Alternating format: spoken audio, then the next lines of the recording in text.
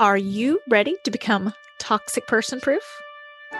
Hey guys, Sarah K. Ramsey here to help you find love and success after a toxic relationship so you can design a life you're actually excited about living. Hello, wonderful. I'm here with Beverly Engel, and she has written, ready for it, 22 books around the topic somewhere around the world of emotional abuse. She was the trendsetter, the starter, the reason we use that term. And of course, she's been incredibly popular on O Magazine with Oprah, Phil Donahue, Psychology Today. Everybody wants a little piece of Beverly. And so today we have a little piece of Beverly. Hey, Beverly, how are you? I'm good. How are you? Awesome. So last time we had such a good time. And so definitely if you've not listened to that podcast, you should as well. But we didn't really cover what is emotional abuse. Okay. So how would you define emotional abuse? Yeah. Let's start with that. It's actually any non-physical behavior typically that is intended to demean, control, subjugate, humiliate another person. Mm-hmm. Now, there is a physical form of emotional abuse called symbolic violence. And that's when somebody shakes his finger or shakes his fist or slams the door or puts his fist through the wall. Mm-hmm. He hasn't hit you. It's not battering, but it's a threat. It's a scare tactic. It's a scare tactic. Yeah. And so he doesn't have to hit you to scare the bejesus out of you, Yeah, and that's such a big question. Oh, I didn't think I was being abused because I didn't have bruises. And it's if you saw two 8-year-olds and one was making the other feel afraid, you would recognize there was a problem with that. Right. But then it's somehow it's okay because you're married? Yeah. Or even more important if one kid was humiliating the other. Yeah. This book that I've written recently, the subtitle is Healing the Shame You Don't Deserve, because shame is such a huge component of emotional abuse. I want to make sure so Escaping Emotional Abuse is the name of that one, right? Yes. And then the subtitle is Healing the Shame You Don't Deserve. Because that's really, in a nutshell, what emotional abuse is all about. Mm-hmm. The emotional abuser wants to shame you and humiliate you into believing that you're stupid or ugly or too fat or not a good wife or not a good mother. He wants to shame you. That's how he controls you. Mm-hmm. That's his major tool for control, is to shame you and demean you and make you feel small. Mm-hmm. And then he can feel big. Then he can feel in charge.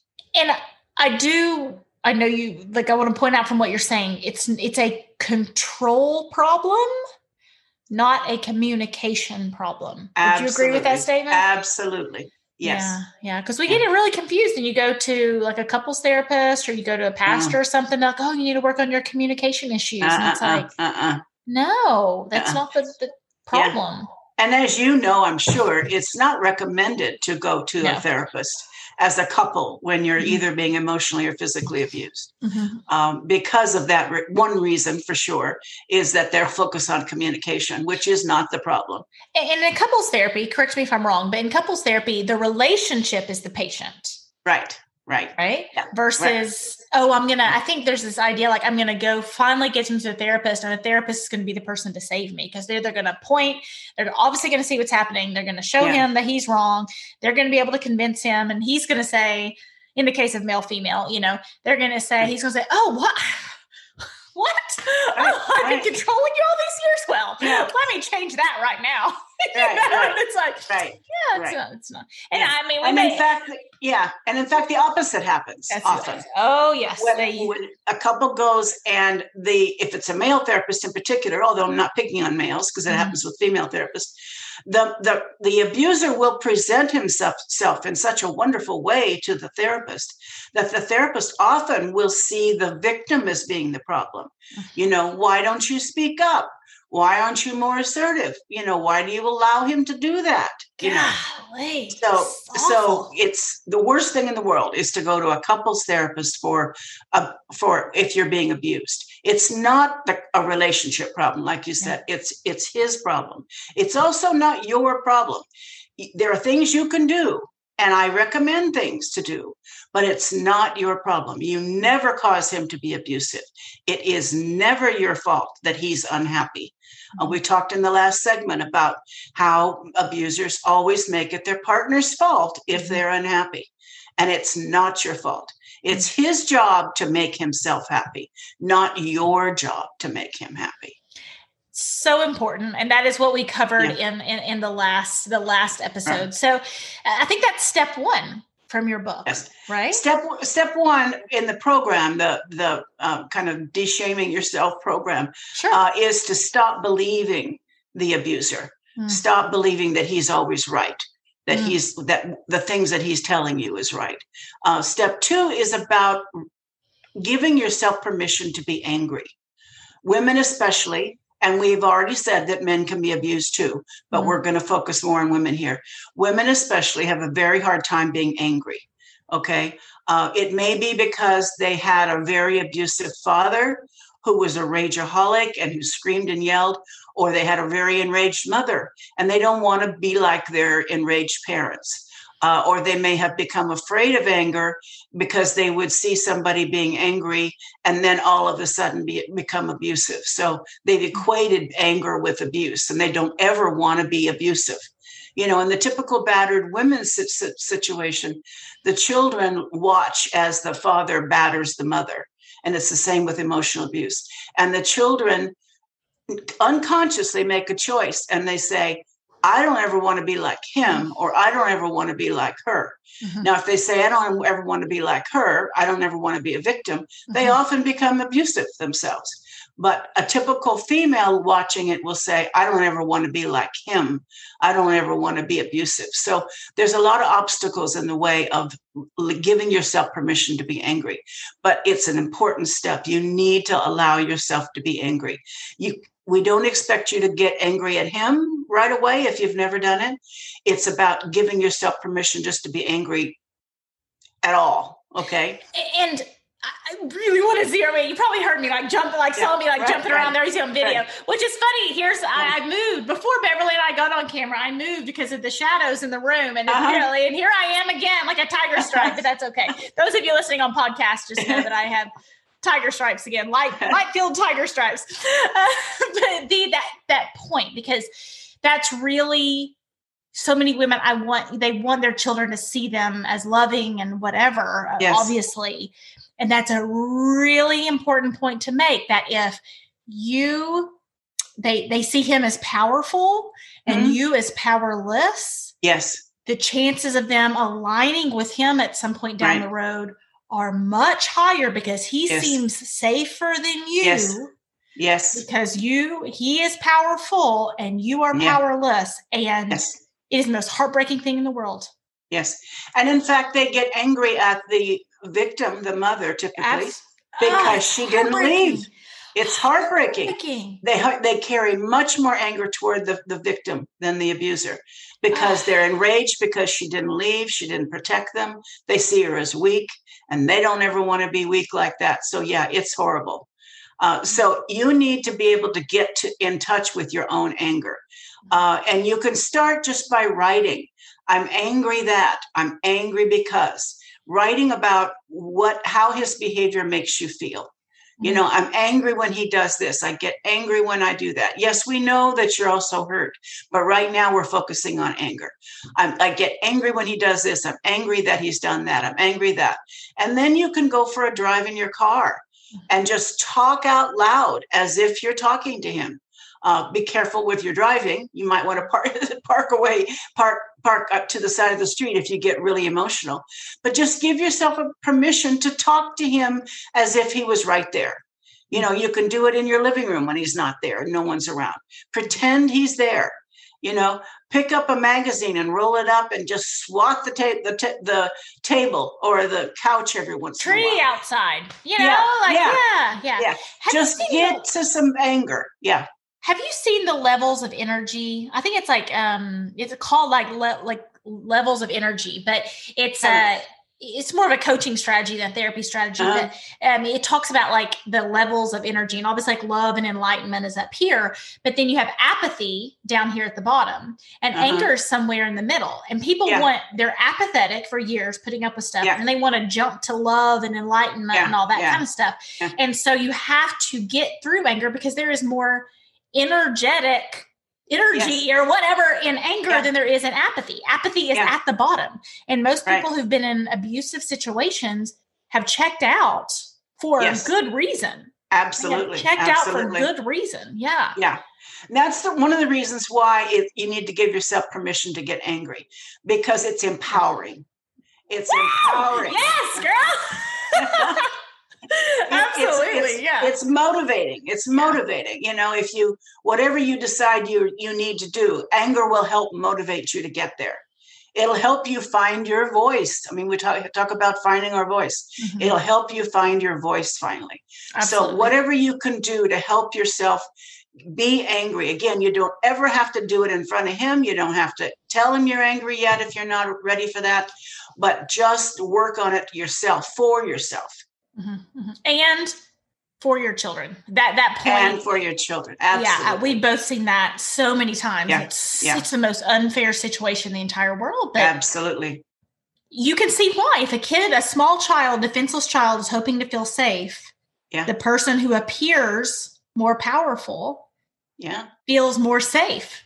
Yeah, it's the most unfair thing in the world. But if that's not a reason to connect with your anger, I don't know what is, because that is your babies are worth it. So what is number 3? What is number 3? Well, 3 is about self-compassion. And we've been hearing more about self-compassion in the last several years. But before that, we didn't even know what it meant. You've got a ton of stuff about self-compassion on your website too. That would be a great resource for people looking into that. Yeah. If we can't get in touch with how we're feeling and feel badly for ourselves. I'm not talking about having a pity party. Mm-hmm. I'm talking about acknowledging what has happened to you, acknowledging your suffering. That's what self-compassion is. It's acknowledging your suffering. If you're going to keep pretending that it's not bothering you, it's not getting to you, it's not hurting you, it's not hurting your children, then you're not going to get anywhere. So you need to really delve deep and recognize how his or her emotional abuse has caused you to suffer. Mm-hmm. You can start making a list of the incidents of emotional abuse. I encourage that for everybody. One of the first steps, get a journal and write down all the incidences as they happen of what he said or what he did, and include how it made you feel. Because self-compassion requires you to connect with your emotions. And like you just said, most people have checked out by now. Most people are numb after they've been emotionally abused. Mm-hmm. So it's going to be a practice to help you get in touch with what you're feeling. So, and I'm sure you've seen this too, right? And people want to just skip that. They truly want to go from numb. And then it's like, they'll come and talk to you and it's like, oh, I'm having a great day today. And I'm just so hopeful. And I'm this. And it's like, whoa, like 3 days ago, you were here. And that is part of the process. Can you speak to that a little bit about, how we can't just jump from the deepest dark to the lightest light? Yes. You reminded me earlier today about an exercise I have on the website, Heal My Shame, about how we have an investment in staying in denial. And it's very, it was very so powerful. Good. I heard the email and I was like, I want to talk about this. Yeah. And it often starts with being in denial about your own childhood history. There's often a connection. I'm not saying that every person who's emotionally abused was abused as a child. I'm not saying that at all. There are many healthy women and men who are being emotionally abused, and they don't have a history like that. Okay, because if we say that that's always the cause, then we're again kind of blaming the victim. And we're not recognizing that anybody can be a victim of emotional abuse. You can have a great job, a great career, you can be beautiful, you can be smart, you can have tons of friends, You can have tons of support and still be emotionally abused. Mm-hmm. Okay. But one of the culprits here is our denial. We want to pretend and deny that things are better than they are. Mm-hmm. And that's where self-compassion comes in. We need to connect with our suffering so that we can heal our suffering. Mm-hmm. We can't keep pretending that it didn't happen and actually heal. The only way to heal, like you said, is to go through. Mm-hmm. We have to go through the pain, go through the acknowledgement of what happened to us to get to the other side. And we don't want to. We don't want to feel that. And people probably come to you too, and they're saying, well, I want toxic people not to bother me anymore. Or they'll say things like, I was on a call today and she said, I keep getting triggered by my ex-boyfriend. I said, that's not triggers. He's abusing you. Like you aren't the problem. It's not that you're getting triggered. Like you're getting abused and it bothers you. And you noticed. That's not a trigger. Yes. That is not a trigger, right? And so any other advice to that? And that is just something I see so often. And they try to meditate it. Yeah. That's the newest thing. Let me just meditate it away. No. Or we do everything. We do everything possible not to feel our pain. Okay. Because we either don't think we can handle our pain. We're in the habit of pushing our pain away. As a child, it may not have been safe to feel your pain, okay? So to give yourself permission to feel your pain is a big step. It's a huge, huge step to take. But Kristin Neff, who was the person who really started all the research on self-compassion, said that, if you see a child or another person suffering, if you're a healthy person, your heart's going to go out to them. You're going to feel empathy for them. You're going to feel compassion. You're going to want to help them. Why don't we do the same thing for ourselves? Mm-hmm. If we're suffering, if we're hurting, why doesn't our heart open up and we feel compassion for ourselves and want to help ourselves heal that wound? We need to make that connection with ourselves. Mm-hmm. And it can be very hard if you've never done it. If your focus is always outside, always helping others, always being there for everybody else and not being there for yourself, it's a very difficult step to make. So there's kind of other steps along the way, like self-kindness is connected to self-compassion. That's another step. We're typically not kind to ourselves. In fact, we're typically pretty terrible to ourselves. I'm pretty kind that I have tiger stripes now. I mean, really, this is a pretty good example, right? It's like I prepared for our interview, I was researching you, and then I moved 3 times before our call to make sure that my lighting was good. Yeah. And then here I am with tiger stripes, and it's okay. Right? I'm not going to get off that. It's funny to point out, but it is the little things you can have compassion. Like there's no I ruined that. And no one's ever going to benefit because my lighting's wrong. Everybody's going to be focused. No, you're not focused on my lighting. You don't care. You're listening to the amazing things. Exactly. It's fine. And that's one voice we have, is to worry about things like that. Yeah. But the major voice we have is that self-critical voice. Yeah. Is that inner critic, which we hear so much about. So if someone is good enough, if there's that running tape of not good enough, are you talking about imposter syndrome with there, or is that something like, can you speak to that just a bit? It's more than the imposter syndrome. Imposter syndrome is a good thing, but it's not what we're talking about. It's a constant criticism, about everything, not every single thing, but most things that you do. I didn't do it good enough. I wasn't listening enough. I wasn't a good mother. I wasn't this. I wasn't that. And Kristin Neff talks about creating a nurturing inner voice. Okay. We have a critical inner voice. All of us have it, some more than others, but she talks about creating a nurturing inner voice where you go inside and you tell yourself positive things. And she talks about an exercise where you think about, pick a figure in your like a fictional figure, a figure on TV, or somebody who was real in your life, who was loving and kind and caring. And think of the things they said to you. And go inside yourself and begin to say those words. Use the words that somebody else said to you that were so healing. Use them now for yourself. Okay. I did that exercise at a workshop. They asked you to pick a figure or pick a person who was kind. I couldn't think of any people, but I picked the Glenda the Good Witch in The Wizard of Oz. Husband. Oh, look. Oh, great. Yeah. Yeah, it's a little salt and pepper shaker of Dorothy and Glenda right That's there. Great. That's great. Yeah. She had this really high voice and was so loving and pretty. And I picked her. It was a funny thing to start with, but that's what I picked. That was my idea of somebody who was compassionate and sweet and loving, and I used her. Some people will use a pet. That pet doesn't talk, but they think about the pet and how loving a pet can be, and they use the voice. Like, what voice do you use when you talk to your pet? Mm-hmm. Okay, you use this high-pitched voice usually. Oh, aren't you sweet little girl? What a good. That's a good point. Yeah, that's good. Yeah, no, that's good. So what about doing some of that with you? Oh, aren't you good? You're a good girl. You did so good today. You were so loving to your children. Whatever can work for you to be loving toward yourself, and it's a huge step, but it's very, very powerful. That's wonderful. Yeah. I love that strategy. And we can put that in the show notes, because that is definitely something. I was going through her website that I latched onto that, and I was like, I want to talk about the denial piece and then that. So those are great resources.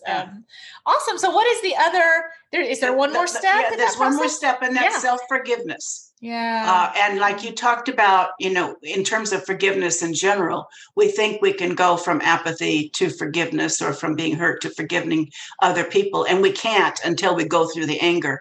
It's the same thing with self-forgiveness. We have to reach self-understanding first. Instead of anger, the comparable thing is self-understanding. Why am I here? Why did I pick this person? Am I repeating a pattern? Mm-hmm. Do I have such horrible low self-esteem when I got involved with this that I couldn't speak up? It's not self-blame. It's self-understanding. I say you have to know yourself to grow yourself. That's my little tagline. That's a good one.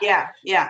So self-forgiveness is needing to forgive yourself for getting involved with the person in the first place. Mm-hmm. You need to forgive yourself for any actions you took that were not so great. I mean, because of emotional abuse is so horrible, there's a lot of maybe drinking, maybe even drugs, maybe even extramarital affairs. Victims do all kinds of things to cope. Okay. Maybe becoming emotionally abusive to your children. So you need to forgive yourself for any actions you took as a result of the abuse. Okay. That's important. And you need to get to self-understanding to figure that out. Why did I go down that route?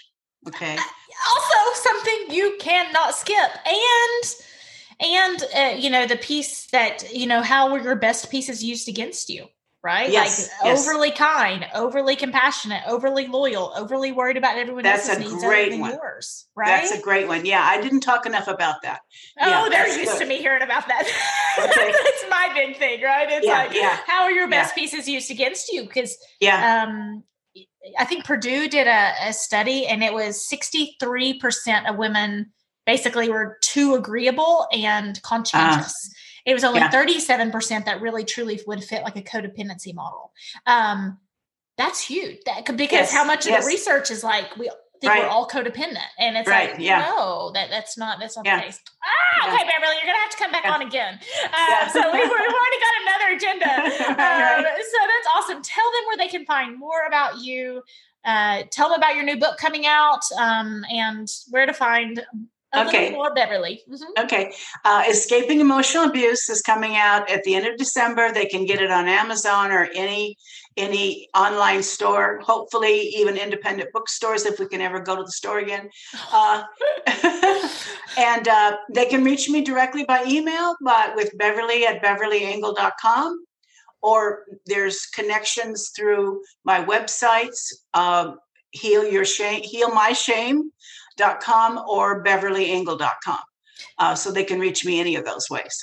And I will make sure to include all that in the show notes. So if you look in, if you're seeing this on YouTube, you can put it in the description, you'll see it in the description or in the show notes of the podcast. Beverly, thank you so much. Thank you. Truly, thank you for your work over the last 35 years in this space and being, even saying the words emotional abuse. I can't imagine 35 years ago, like what a hard barrier that was to break through. So I really appreciate your work and your legacy. Thank you. And I appreciate people like you doing these great podcasts. You're a great interviewer. Love your spirit. Thank you. Lundy Bancroft said the same thing. All right. And I told Patricia Evans, I said, I'm going to be your best interview since Oprah. So the Oprah had better lighting for her. Nobody knows it.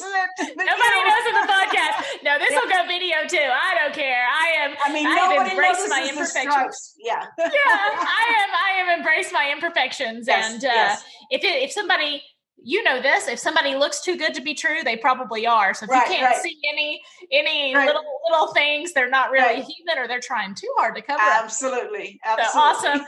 Beverly, thank you so much for helping us on our journey to become toxic person proof. Okay, thank you. Hello, wonderful. This is Sarah, and I hope you enjoyed today's podcast. I know that there was something that you can take away to help you get past the past, get real about the present, or get serious about your future. And if I did my job, then hopefully it will help you with all three. If you are not in my Facebook group, Finding Love and Success After a Toxic Relationship, then consider this your personal invitation from me.